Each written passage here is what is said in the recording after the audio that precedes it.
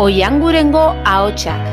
Your radio, our radio, really close to all of us.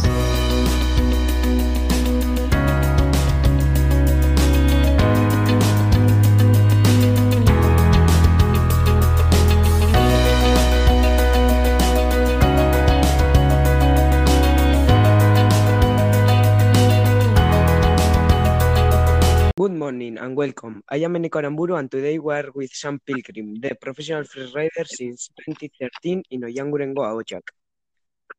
Thank you for inviting me, Eneko. Okay, and how did you start riding your bike? Well, I started riding because my father was a rider too, so I inherited his skills with an early age. Oh, this is very interesting. Have you won any award? Yes, of course. Like I said, I became the winner of the FMB World Tour and I also reached the second in the 2019 Tasco Urban Downhill and Puerto Vallarta Downhill, and much more. Wow, that's amazing. Do you always compete with the same bicycle?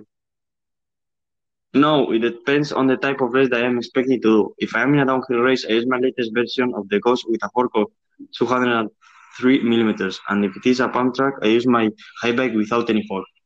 Okay, so you take a bicycle depending on the kind of race you are going to face. Yes, that's correct. And how much does each bicycle cost? Actually, my downhill bike costs about $10,000. Wow, that's a huge amount of money. Yes, sure it is, but a good rider needs a good bike if he wants to finish the races in a good position and if he really wants to take opportunities when competing. This has been today's program and here we say goodbye. Thank you for seeing us and until the next time. It has been a pleasure to be here. I am really looking forward to talk about bicycles and letting everybody to know about this extreme sport that I love. Goodbye. Bye.